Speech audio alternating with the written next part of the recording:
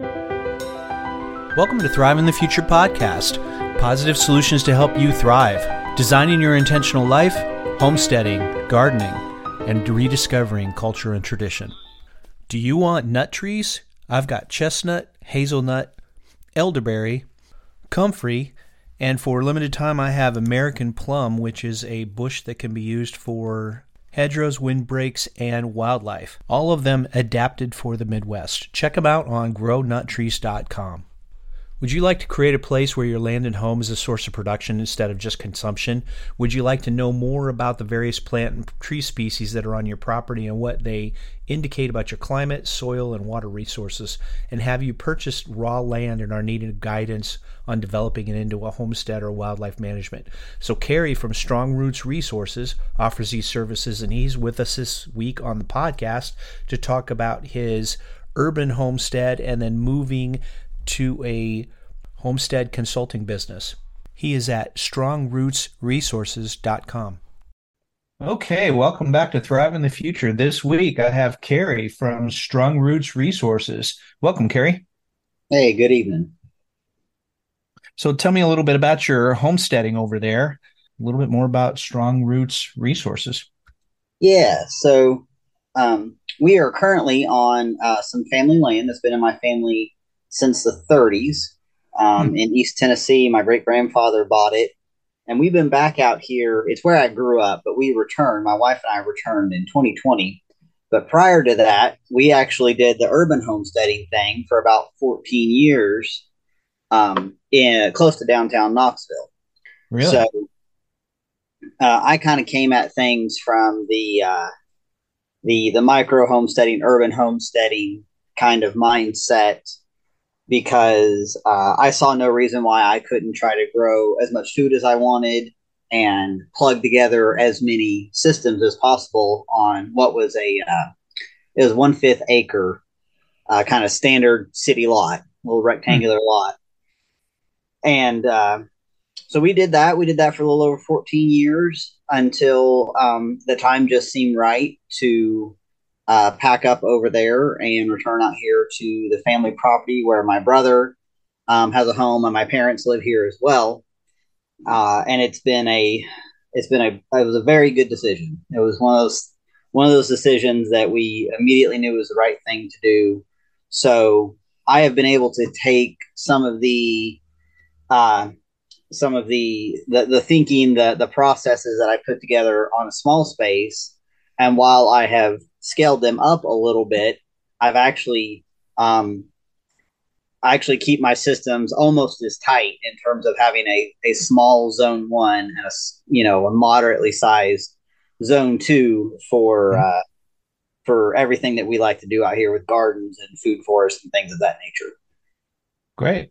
So what are some of the tips and things that you learned from your urban homesteading? So after a few years, I realized that it wasn't that I had a lack of space. I had an opportunity to be as creative as possible with absolutely every square foot of space that I had available to me. So that kind of took me down the rabbit hole of studying microclimates and studying the concept of stacking functions, which is kind of a principle within permaculture.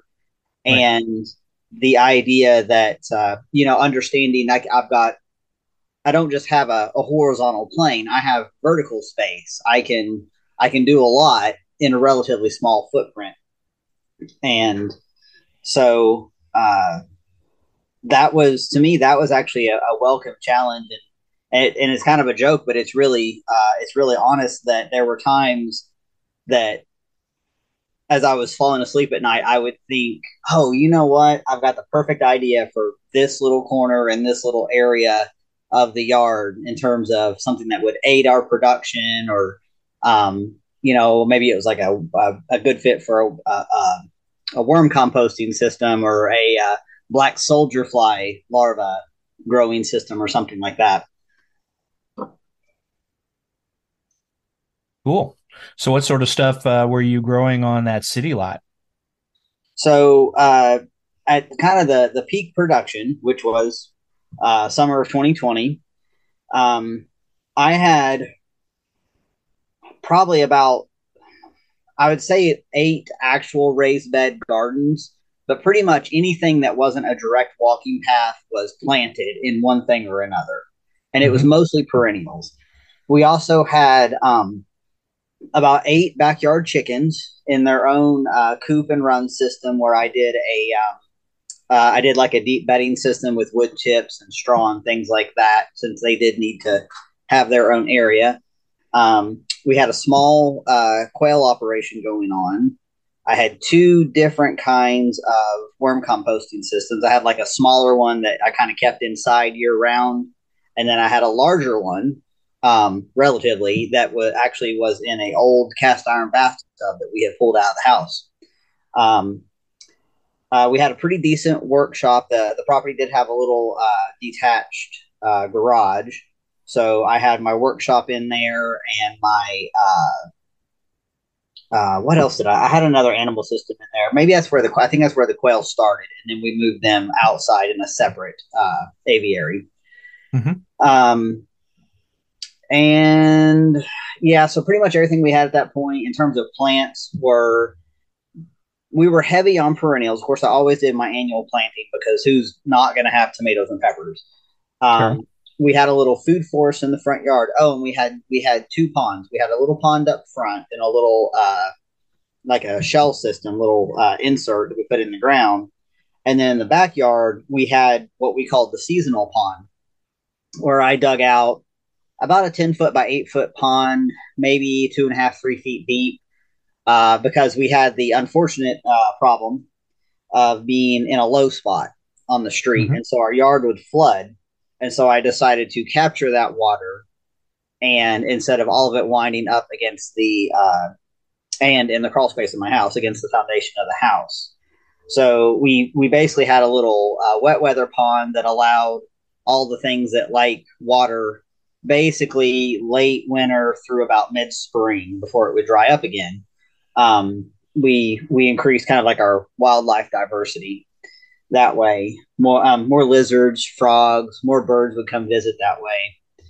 And then we converted a portion of the back deck, which is just a little, maybe 10 by 10 deck.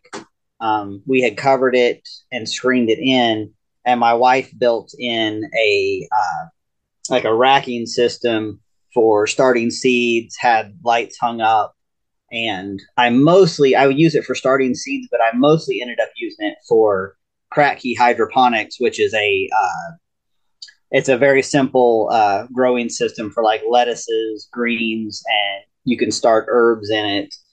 And there's no pumps. There's just some light, some nutrient, and you just grow your plants in little plugs in like Rubbermaid tubs. So we had that Wow. system on the back deck. Dang, you had everything going on. Like I said, I put every corner to work as far as I could tell, and we also ran. Like I said, we were living in the city, but I tried to live like I was still in the country. So we ran a wood stove, and so that also accounted for wood processing area and stacked wood and various areas for seasoning and that sort of thing as well. So Hmm. yeah, it was a lot. Goodness. Yeah, you just listed like everything you would see on a page in how to do permaculture, right? So you had 8 raised beds and mostly perennials. So like what kind of perennials did you have? Pretty much all the aromatic and hardy herbs that will do well here. We had horseradish, uh, of course, the fruit trees in the front had a peach tree, a plum, um, a pear tree that unfortunately was just starting to produce when we moved. Um, Around here, a lot of times, like kale will end up being a perennial. It doesn't really die back all the way. Hmm.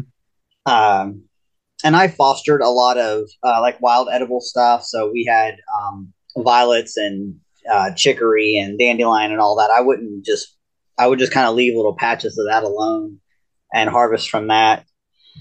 Oh man, what else do we have? We had two great mulberries in the backyard. We Oh. also had a pecan tree in the backyard. Those were just there. We just got Mhm. lucky, and those trees were just there when we bought the place. Um, I would always do like around here. You can almost do garlic year round as well. Um, and I actually had a little bit of success doing some ginger and turmeric in pots as well. I kind of counted them as perennials, even though I brought them inside in the wintertime. Prickly pear.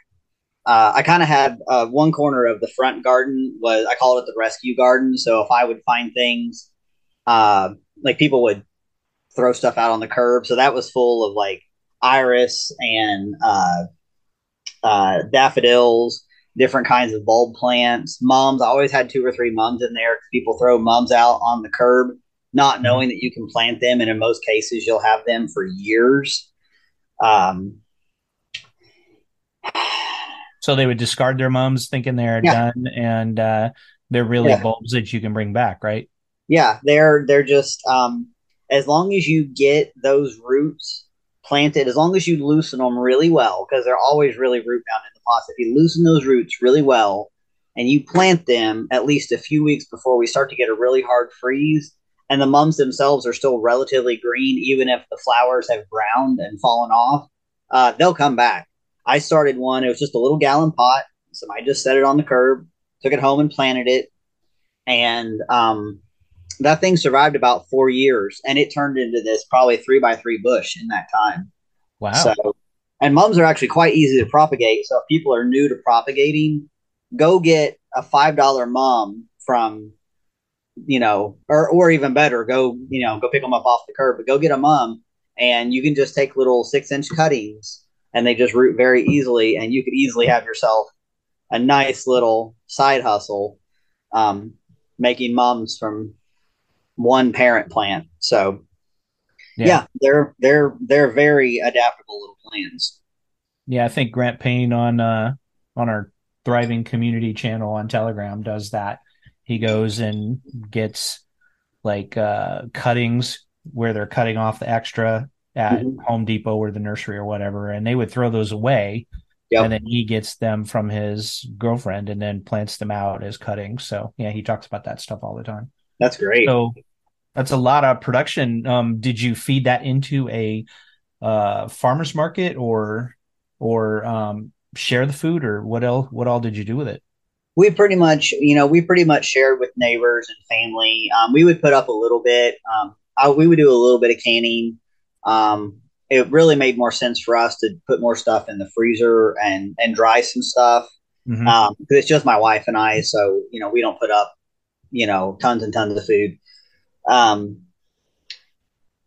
yeah, and actually, in my last 2 years there, I picked up a couple of plots at the community garden down the road, and kind of just took that harvest and just put it right back into the community. We had like a little table set up by the Mm-hmm. sidewalk, and we would harvest stuff and set it out, and neighbors would come by and grab something or trade something. So That's good. yeah, it was. I never really tried to track how much we were growing at the time by weight or anything, but I tell you, like I never, especially when I had the crack key going full time, we never bought lettuce. We very rarely bought, any vegetables unless we just had, a hankering for something that was kind of out of season.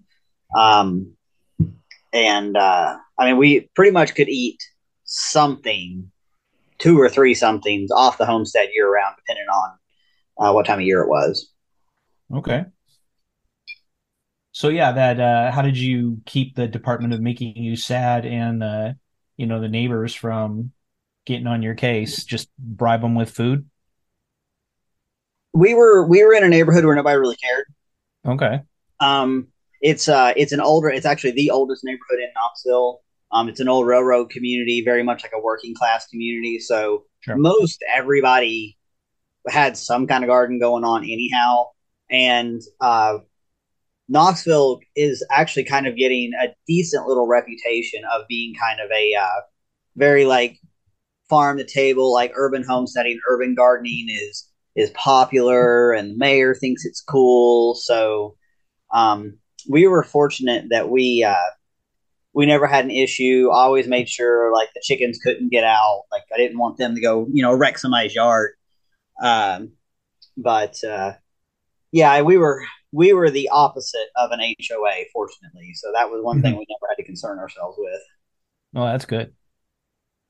Great. And then so you said you had horseradish. What's your favorite thing to do with horseradish? I always have a hard time finding things to do with it. I like growing it. It grows really well. But then what's your favorite thing to do with that? I just liked harvesting the root, and I just shred it up and mix it with like a little bit of mayonnaise or a little bit of olive oil because I really like robust flavors. Hmm. I really like fermented stuff. So I would just make a sauce or a paste and use it on like a Reuben or something like that. Oh, okay. Yeah. Great. That sounds good. The nice thing about horseradish too, especially when you plug it into a system where you've got, if you kind of plug it into like your food forest style where you've got these multiple layers, um, there is, I can't remember the name of the little beetle right now. It's kind of like a potato bug, but that bug will be attracted to the leaves on that plant. Horseradish leaves, they can get really big Sure. and they will chew those leaves down, but they don't really seem to hurt the plant or the root. And I did not find those bugs on any of my other plants. So it's kind of like I forget that there's a term some people use for it, but it's kind of like an attractant for the bugs that can do a lot of damage. So they weren't on my cabbage, they weren't on my kale, but they wore out that horseradish for some reason. Hmm. Yeah, they're attracted and then yeah, they'll what is the yeah, it's trap plant or something A like trap that. plant or Yeah. something like that. Hmm. Yeah. Right. So one of the things you were talking about on your website is having a production mindset rather than just consumption mindset. How do you fit that into the systems that you have? I think that was kind of my bottom line. I was about 23 when we got the house, and my wife asked me at the time like what I wanted for my birthday, and we've been in an apartment for a couple of years, and I said I would really like to have a house. And as soon as we got the house, one of the first books that I found is a book by Kelly Coyne and Eric Knudsen, and it's called The Urban Homestead. And they're authors out in California. And they basically said up front, there is no reason why your house should only cost you money. Like your property, regardless of size, should return some kind of value into your life. Hmm. So I just kind of took that concept and went a little crazy with it. And, like I said, I never really tracked numbers or anything at that time, but I know for certain, like, yes, I had to pay a power bill. Yes, I had to pay, the mortgage and the insurance and the escrow and all that. But I got so much joy and happiness and relaxation from putting those systems together. Um, Whether or not they might, I mean, I'm sure in some ways, like especially in the firewood department, we know for sure, like we knew how much money we were saving by doing that. But even Hmm. by producing food, by propagating plants, I would make little sales here and there Sure. on things like that. Um, it was another source of income. So I had some reassurance that while at the time, like it could not replace a full time income, it would still, in a way, pay for itself. Sure. So we were, and in that time we were most definitely and still are like whatever we call middle class these days. But I was working on an ambulance for about $10 an hour, and my wife was working at a hospital making about the same amount. So Right. nobody was rolling in and out there, but we were. Um, I just when I came home, I would hear people talk about this bill and that bill and this broke and it's going to be expensive to fix. And I kind of had the attitude of it was already like a 110-year-old house when we bought it. We knew stuff was going to break. And my opinion was, how much worse can I make it if I try to fix it first? so, Right.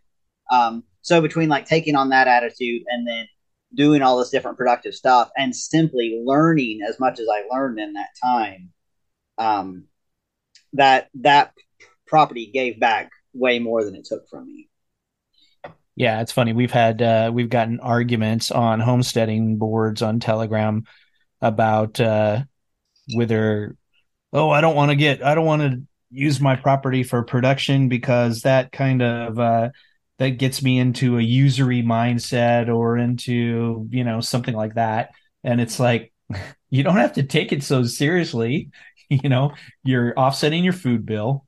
If you're growing plants and you're selling some of them, then hey, you got money to buy other plants or, propagate them out. So, it makes sense without having to get all wound up about, like you're compromising your your values or something like this guy was saying. So it's kind of funny. Yeah, some people overthink the whole thing. I was doing it because it made me happy. That was Hmm. really the bottom line because I was in a job that was relatively stressful, had pretty long hours, Sure. and with the kind of rotating schedule that I had for most of that time, I would have 2 days at home and then a couple days at work and then 3 days at home and then it would reverse. So I always looked forward to that 3 day weekend because I was just like, man, I've got 3 days in a row. Like I can knock out a lot of big stuff in that amount of time. A lot of people they're trying to squeeze stuff into 2 days on the weekend, or they're trying to smash in stuff for 3 or 4 hours after they get home and they've dealt with a commute and all that kind of stuff. So it was just a source of joy for me. It was pretty much my number one hobby. I built a lot of good relationships with my neighbors by doing it. We had all kinds of like wildflowers right up against the roadside, and people would walk their dogs. We were on a relatively quiet street, so Hmm. people were always out walking, or kids in strollers, and it made them happy to see the flowers and see the fruit trees, and most people just thought it was cool. So um, yeah, I mean, I guess if you're making yourself sad about the whole thing, you might be going about it the wrong way. Right. Yeah, I work from home since COVID, and I can be having the worst day and have like 10 or 15 minutes for lunch, and I'll just run outside to the garden for that 10, 15 minutes and it completely resets. Yeah, So, and it gets resets priorities, resets everything. So it's really great. yeah. I would do something pretty similar. Like a lot of the time that I was in EMS, I was on a night shift, so my circadian rhythms were always a little bit off. But I would, you know, come in off duty, take a shower, tell my wife hello, and like just go chill in the backyard or chill by the pond for a few minutes and kind of shake off the aggravations of that day. And then it was just like a reset, and I was good to go. Hmm. Yeah, definitely. So one of the things you talk about now, you've moved over to your family land, right? Yeah. And tell a little bit about what you got going on over there. Yeah. So the spot that we're at now, we've got about 10 acres that are kind of our spot to do whatever we want with. Um, and we are on a hill, so everything is on contour. Everything Hmm. is. I had to learn real quick. Like it didn't make any sense to make my compost somewhere where when it was finished, I had to push it in a wheelbarrow uphill because we don't have four wheelers and side by sides and stuff like that. Like it's a lot of wheelbarrow work.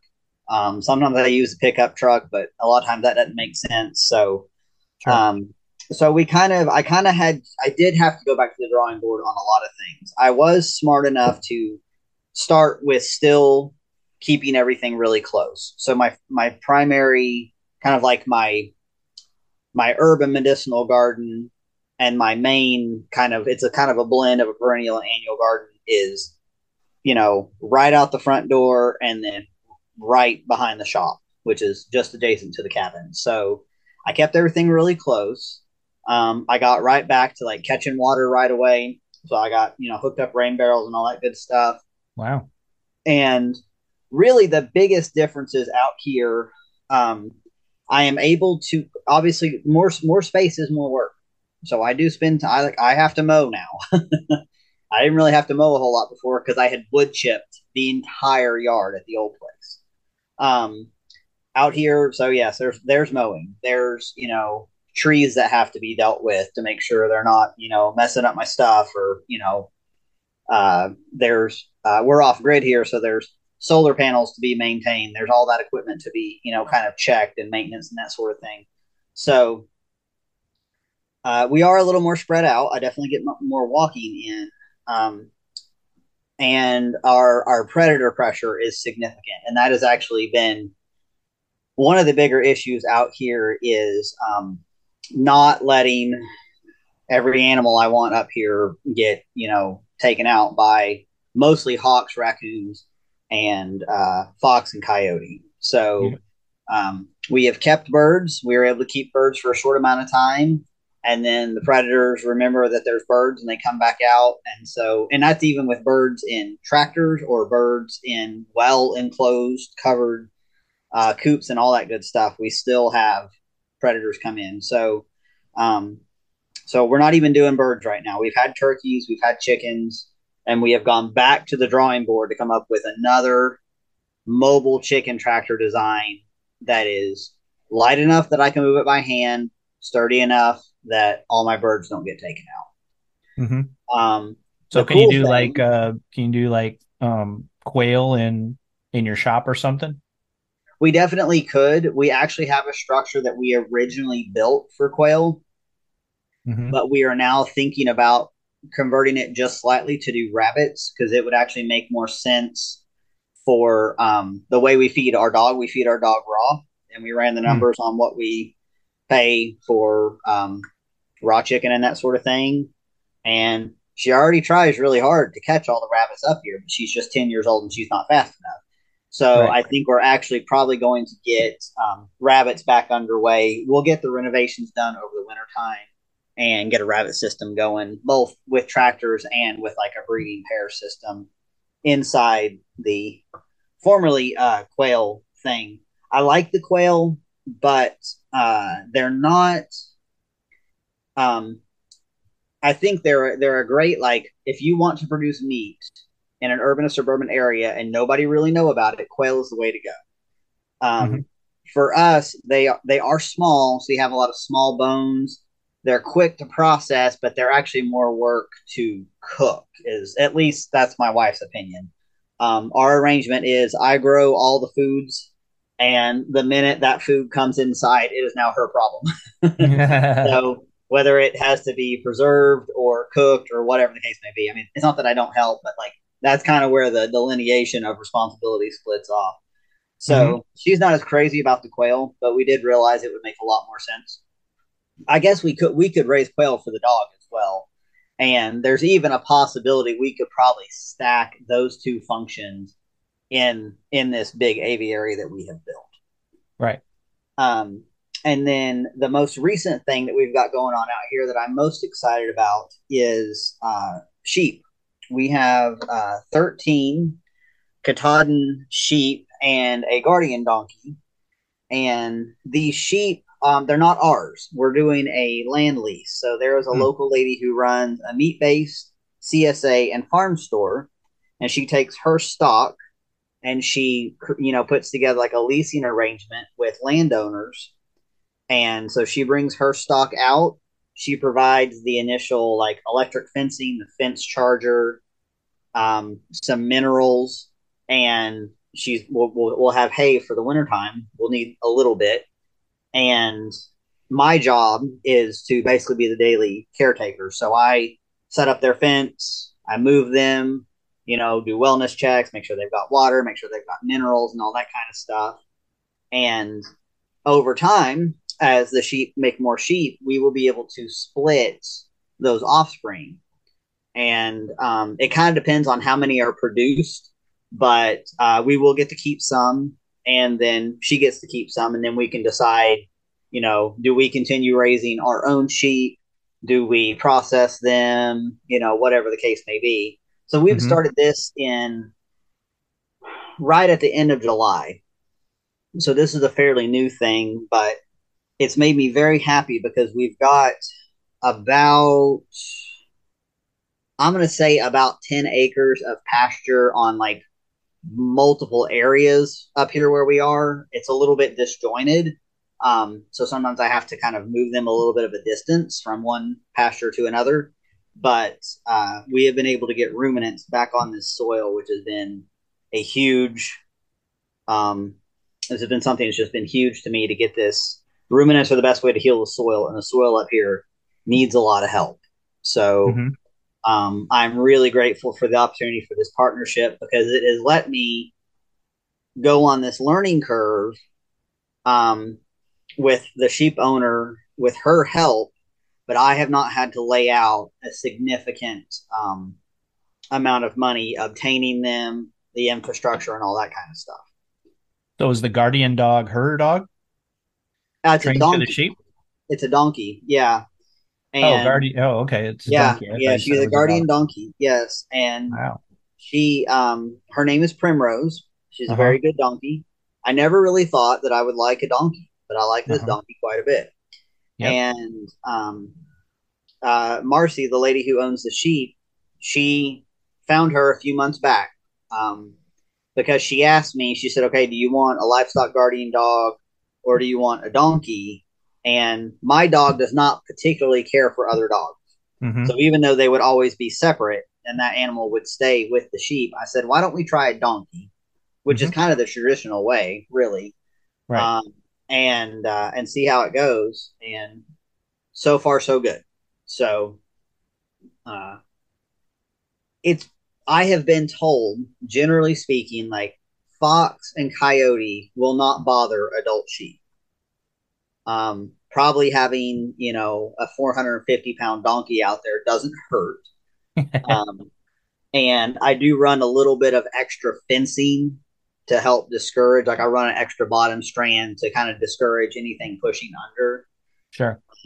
Because we've got a couple packs of coyotes up here. We've even had one hanging out in the front yard in the middle of the night recently. So we're just Yep. kind of keeping our fingers crossed, and because right now where the sheep aren't super duper close to our cabin.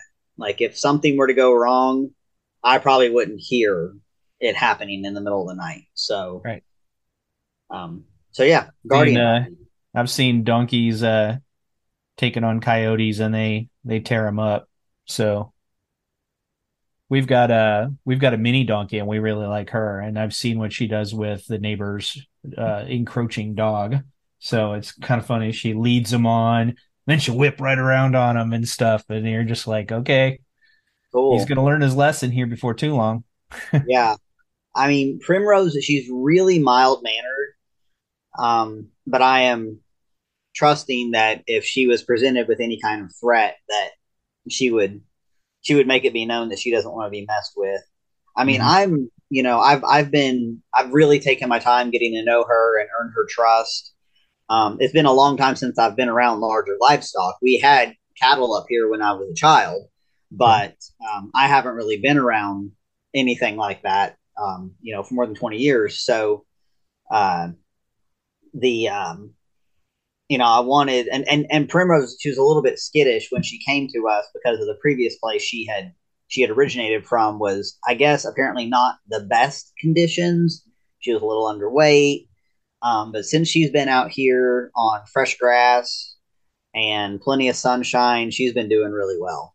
So Cool. I wouldn't sneak up behind her, that's for sure. Yeah.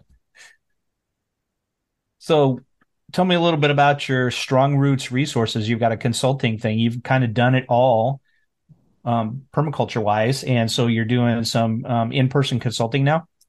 Yeah. So I started the business officially in 2019. With actually the original ideas, I thought maybe I would turn it into a small homestead touring service. Hmm. And I went down to the local chamber of commerce, and they have like a little mentorship program for entrepreneurs. And I talked it over with a group and with a lady there, and she's like, it's cool because I was thinking of like agritourism but smaller, like for people who had regular urban homesteads, who still did like 9 to 5 work, but maybe they wanted to show people around, but they didn't want to deal with the logistics of it. I would handle the logistics kind of thing. Sure. And I still think it's a good idea. But after a while, after undergoing my mentorship process, this lady said, "Why don't you just teach people about what to do? And maybe you could do tours later." But it was like the liability, and I had to get a van, and it's going to be a lot of people wrangling, which I didn't really have a lot of time for at that particular time. So she said, "Why don't you look into teaching people how to do this stuff?" And it had really never occurred to me, even though by that time, in kind of like my friend group and my acquaintance group, I had become known as like the guy who grows everything in his yard. So when my friends ended up buying houses, they would call me up and say, "Hey, where should I put a garden? And how should I do this? And what's up with my fruit tree?" and that kind of thing. Wow. So I basically did. I took a hobby and oddly enough determined that people will exchange value with me in order to learn Sure. and to have the opportunity to kind of hire somebody to help them, to help not only just teach but to do research, to help problem solve, to avoid in permaculture what we call type 1 errors, the errors that are very expensive and very painful to fix. Mm-hmm. And so I had kind of, parted around with it a little bit in 2019. I had the entity established. I was starting to pull a website together and a little bit of a social media presence. And then in March of 2020, of course, we all know what happened, and all the craziness of the shutdowns and things like that. And so I was laid off from the job I had at the time. At that point, I had left EMS. I've been out of EMS since the previous fall. And so I was just working kind of a couple of different wage jobs. That job closed, and we did not know when we were going to reopen. So I pretty much I just immediately pivoted and said, well, let me see what I can do with this business. Wow. I was also uh, I was doing like some lawn care, a little bit of landscaping. So I had a small base of customers for, a few $100s here and there. So I was like, let me scale up this stuff. I've got the equipment. I'm home now. So let me, serve these customers. And then I also noticed the explosion of, with everybody being home, everybody wanting to know about growing their food, and not just a little bit, but they're like, no, like, how can I really do this? Like, some people were concerned with, the idea about food shortages and things of that nature. They were like, well, maybe I can do more in even my little yard than I thought I could. So I just started watching for these questions in various gardening forums, preparedness forums, things like that, even just the regular old neighborhood stuff on Nextdoor. I was just kind of watching for those questions, and I would answer questions. And then I would say, hey, if you would like, some consulting or some guidance on this, here's my contact information. I'd be happy to chat more. And I actually did a count yesterday or a couple of days ago. And since March of 2020, I have had 40 separate, exclusively consulting customers, Wow. which I was thinking, I was like, no, it's maybe been like maybe 20, 25, but no, I just, because I have a document for each one. Mm-hmm. And I counted them 3 times. So I thought that was pretty neat. That Um, is. I still come at things very much from the urban and suburban mindset. I really like to help people on that level because you can kind of, blow people out of the water with how much you can do in a small space. Mm-hmm. And but I've gotten comfortable enough at this point to where I'm happy to consult on larger properties and help kind of figure out some of the larger systems.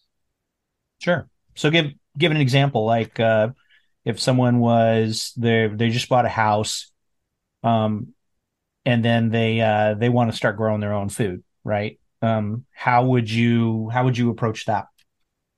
So we usually like to have a conversation on the phone first because I like to make sure that I can help them. I like to make sure that we can understand each other, communication, and And if somebody is exceptionally hung up on aesthetics, I tend to suggest that maybe I'm not the best fit for them. It's not that we can't consider that, but to me, that's not foremost.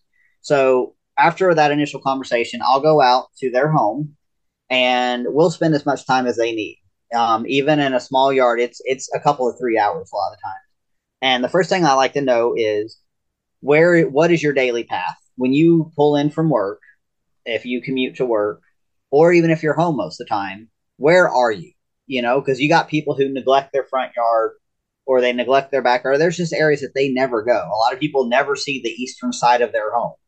Mm-hmm. Um, so, we like to walk around, and sometimes it's apparent, sometimes it's not. But like, I like to know, like, where are your paths? Where is your activity? Because that's where we're going to start building stuff. We're going to keep it really close, and we're going to gradually work our way out. So we'll have that conversation. We'll have a conversation about what are your goals. I like to help people be really realistic because often, and so we'll break it down into long term and short term goals. But often somebody will say, regardless of the size of the property they're on, a lot of times they're like, well, I want gardens and fruit trees, and then I want chickens, and then for laying and chickens for meat, and then maybe in a couple of years we can get a cow, and so they kind of I let them have like their big brainstorming session, and I'll take notes the whole time, and then we'll Mm-hmm. kind of funnel it back down into okay, what do you feel is realistic to achieve in the next 6 months or within the next year, and we'll talk about budget and things like that too, because there's no point in me suggesting $10,000 of stuff if you've only got $3,000 to spend in that year. So we'll go over those questions, Right. and I always get a really good list of like, what does your family like to eat? What do you avoid? What is best fresh? What stores really well without a whole lot of effort? And what is maybe we pick out one or two new things to try, but I don't want to throw out a whole bunch of, as cool as it looks in the territorial seed company catalog.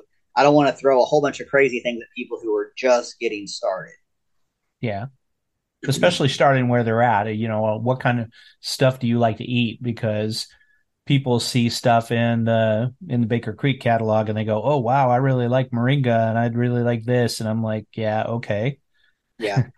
Would you really A, be able to grow that, and B, would you like it? Would you Yeah. eat it? Right? Yeah. And a lot of people won't eat those things.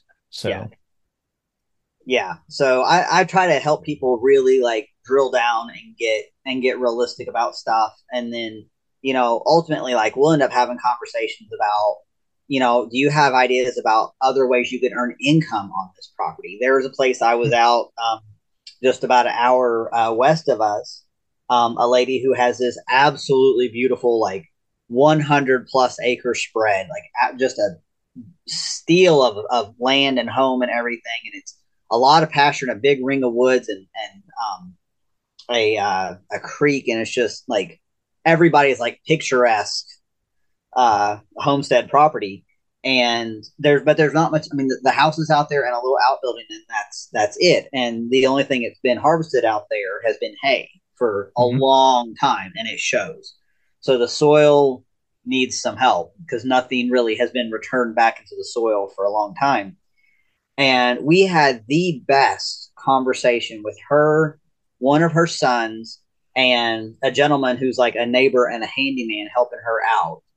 Mhm. And they just like it was this amazing session of like ideas about retreat centers and the ability like Airbnb and hip camp and things like that. But this lady wanted like a space where people could come who are trying to just get through a difficult time in their life because of things that she had dealt with. And they wanted to lead wild edible walks across the property and like mushroom identification. And it wasn't just about, what can the land give to us, but like how can we share this land with other people? Interesting. So yeah, I mean that's just How'd the you things dial that that back in? what's that? How'd you dial that back in to be realistic with step one and two? Yeah, well, and after we had like the big expansive conversation, I had like pages and pages of notes.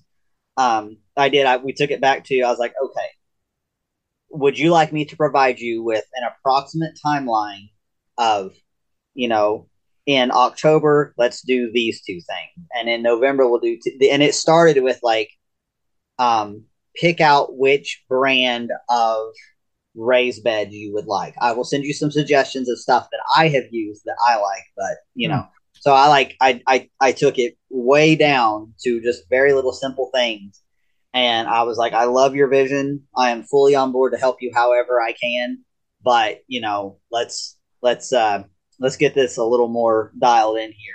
So uh yeah, but sometimes people just they've got to get that information out there, and it's kind of like, uh, and she's one of those, like, I can just tell, like, she's gonna make it happen. She'll find a way.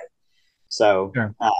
but a lot, and that's actually the prioritization of tasks that's actually requested of me quite often. Is they know they want stuff to happen, but they're not exactly sure which order to go about it. And I Hmm. sometimes I come in on properties where people have several not quite finished projects, infrastructure and things like that. And I'll even just help them prioritize, okay, it makes sense to finish this first, and then that will allow this next thing to happen, and so on. And that can be a significant weight and stress reliever for a lot of people. Sure. So on your website, it also says that you go out when somebody looks at a new land and then you help consult on what they could do with that land before they purchase it. Give a little idea how that works. That's interesting. Yeah, so I helped a gentleman back in early July or so, looking at a property down near Chattanooga, and um, it was a property that they wasn't even technically on the market. But he heard through a couple of different people that these folks were interested in selling, but they were going to be very particular about who they sold it to because they didn't want it developed. So this is like a Hmm. young man with a young family, wants to like raise multiple generations on this land, wants a spot where his kids and grandkids and everybody. So we got out there, and a lot of times when I'm out there, I am looking at, is there something that has been done here that is going to be incredibly difficult to undo. Sometimes it's like, is does the infrastructure not make sense at all?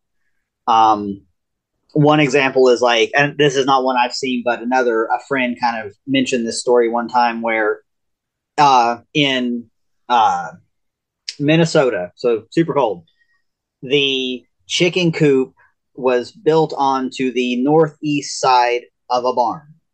Hmm. It was always iced over. And when the ice finally melted in the spring, it was always a big mud pit because it never got any sun on it, and it had no drainage. It was also in a bowl. So it's like, are we finding things that are going to be more aggravation than it's worth? Are we finding signs that the land has been contaminated in some form? Is it, was it possibly like a super fun site or something like that? I know a lady in Oklahoma, a friend of mine, who her property is on an old, I can't remember if it was like cobalt, it was some kind of mineral mine.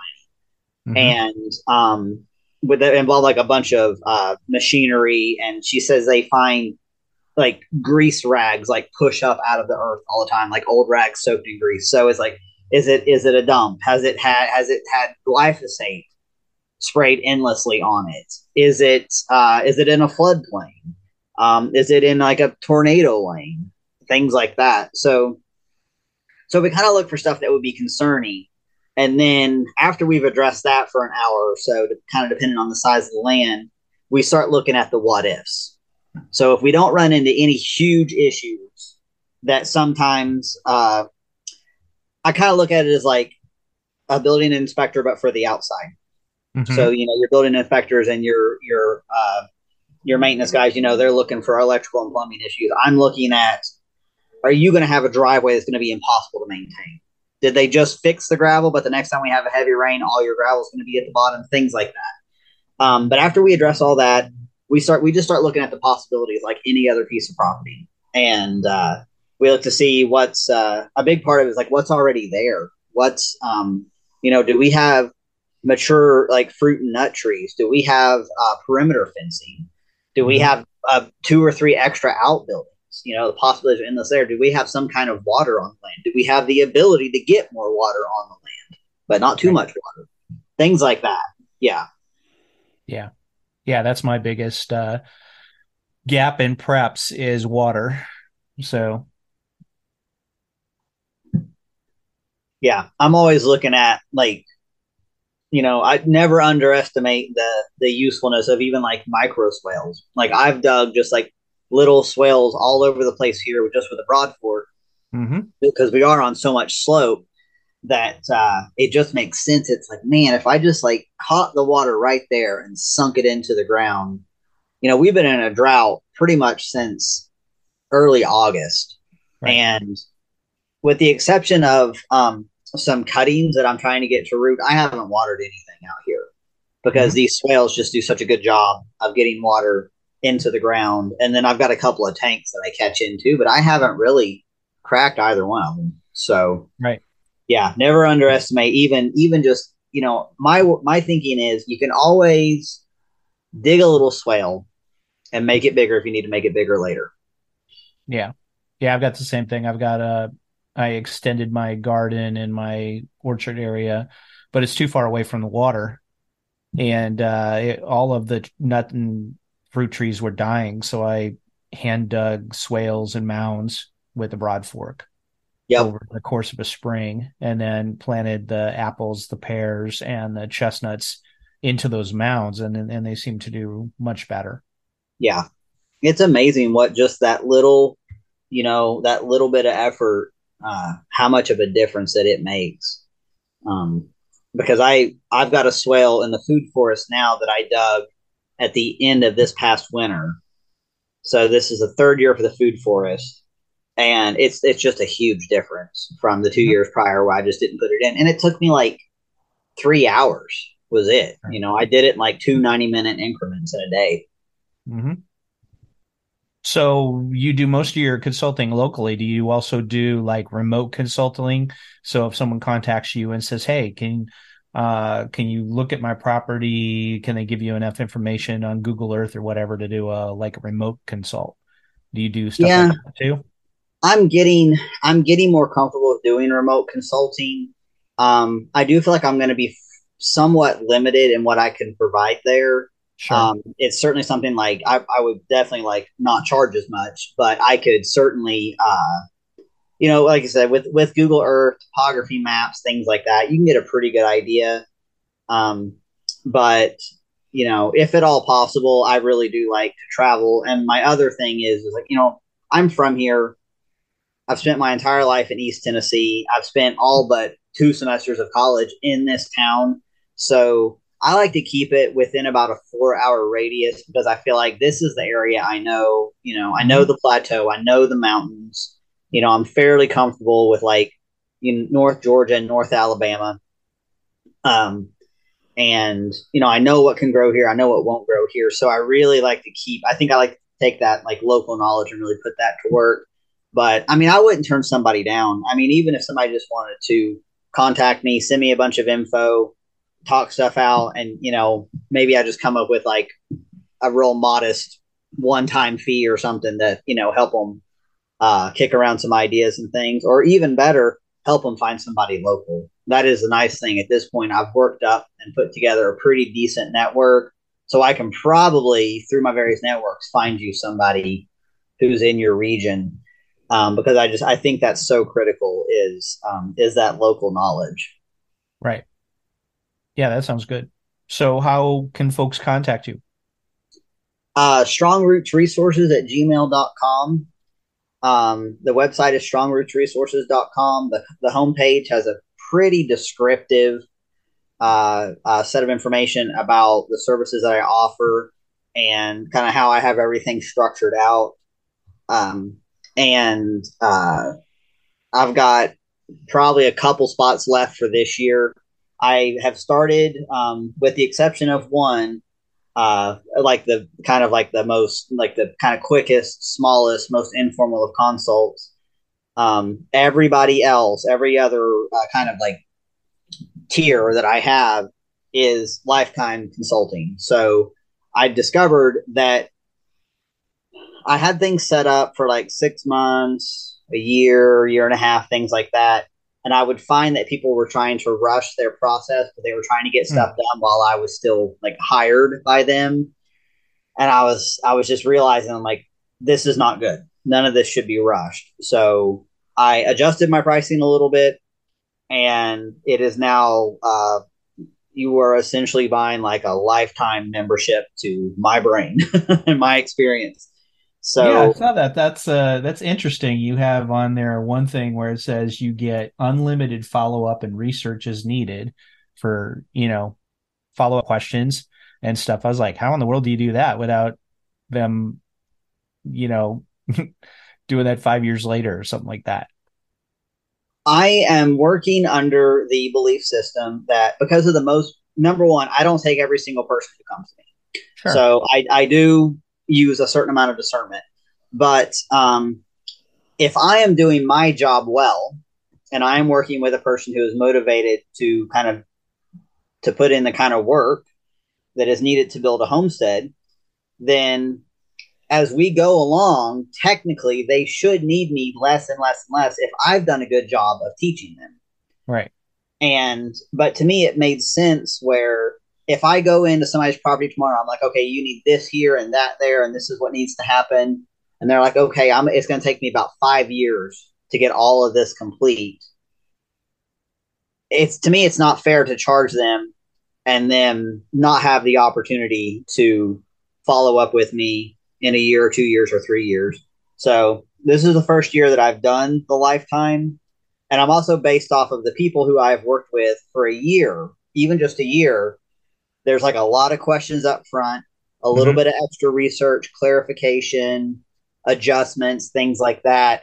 And then through the year, it actually does taper off. And I check back in with people.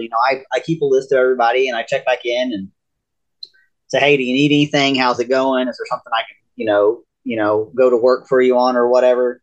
And sometimes there is, but a lot of times they're like, yeah, I'm just, we got this done and we're waiting on this contracting company to come out to take care of these earthworks or whatever the case may be.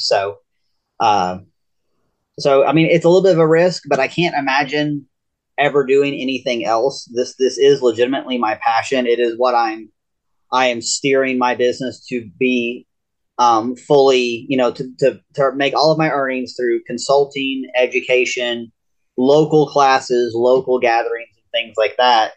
So technically, from my point of view, you know, I should be available to assist in these things because yes, I'm helping people, but more importantly, this is a way of building my community and providing value to them and creating relationships. Right. So, if I put in the effort to help people design their property, it's because I care. And it's just like I would answer a question for a friend. So, I will answer a question for somebody who has decided to exchange value with me as well. Oh, that's great. Thanks, Kerry. You're welcome. Thank you for having me on. I enjoy getting to share the story. Are you thriving this summer? Join the Thriving Community Telegram group where we share our real world successes and failures on homesteading, gardening, and designing your intentional life at signup.thrivingthefuture.com. And check out Thriver News. It's thriving community news without the noise. It's where Perpet and I have more long form articles about different topics, including homesteading, intentional living. For example, some of the things we've had here is how to make comfrey salve or balm on the fly, the challenge of being present, basically musings from around the fire pit, teaching kids that failure is an option, a food forest walkthrough of year 3, what worked and what didn't. So check it out at thriver.news. And if you like this episode, consider joining the Thriving Patreon, where you can get early episodes, extras, outtakes, ebooks, as well as lots of bonuses. That's at patreon.com/thriveinthefuture. Thank you for listening to Thrive in the Future podcast. If you like what you hear, please click that like or subscribe button in your favorite podcast app. Follow us on Twitter at ThriveInTheFute, and also go to thriveinthefuture.com.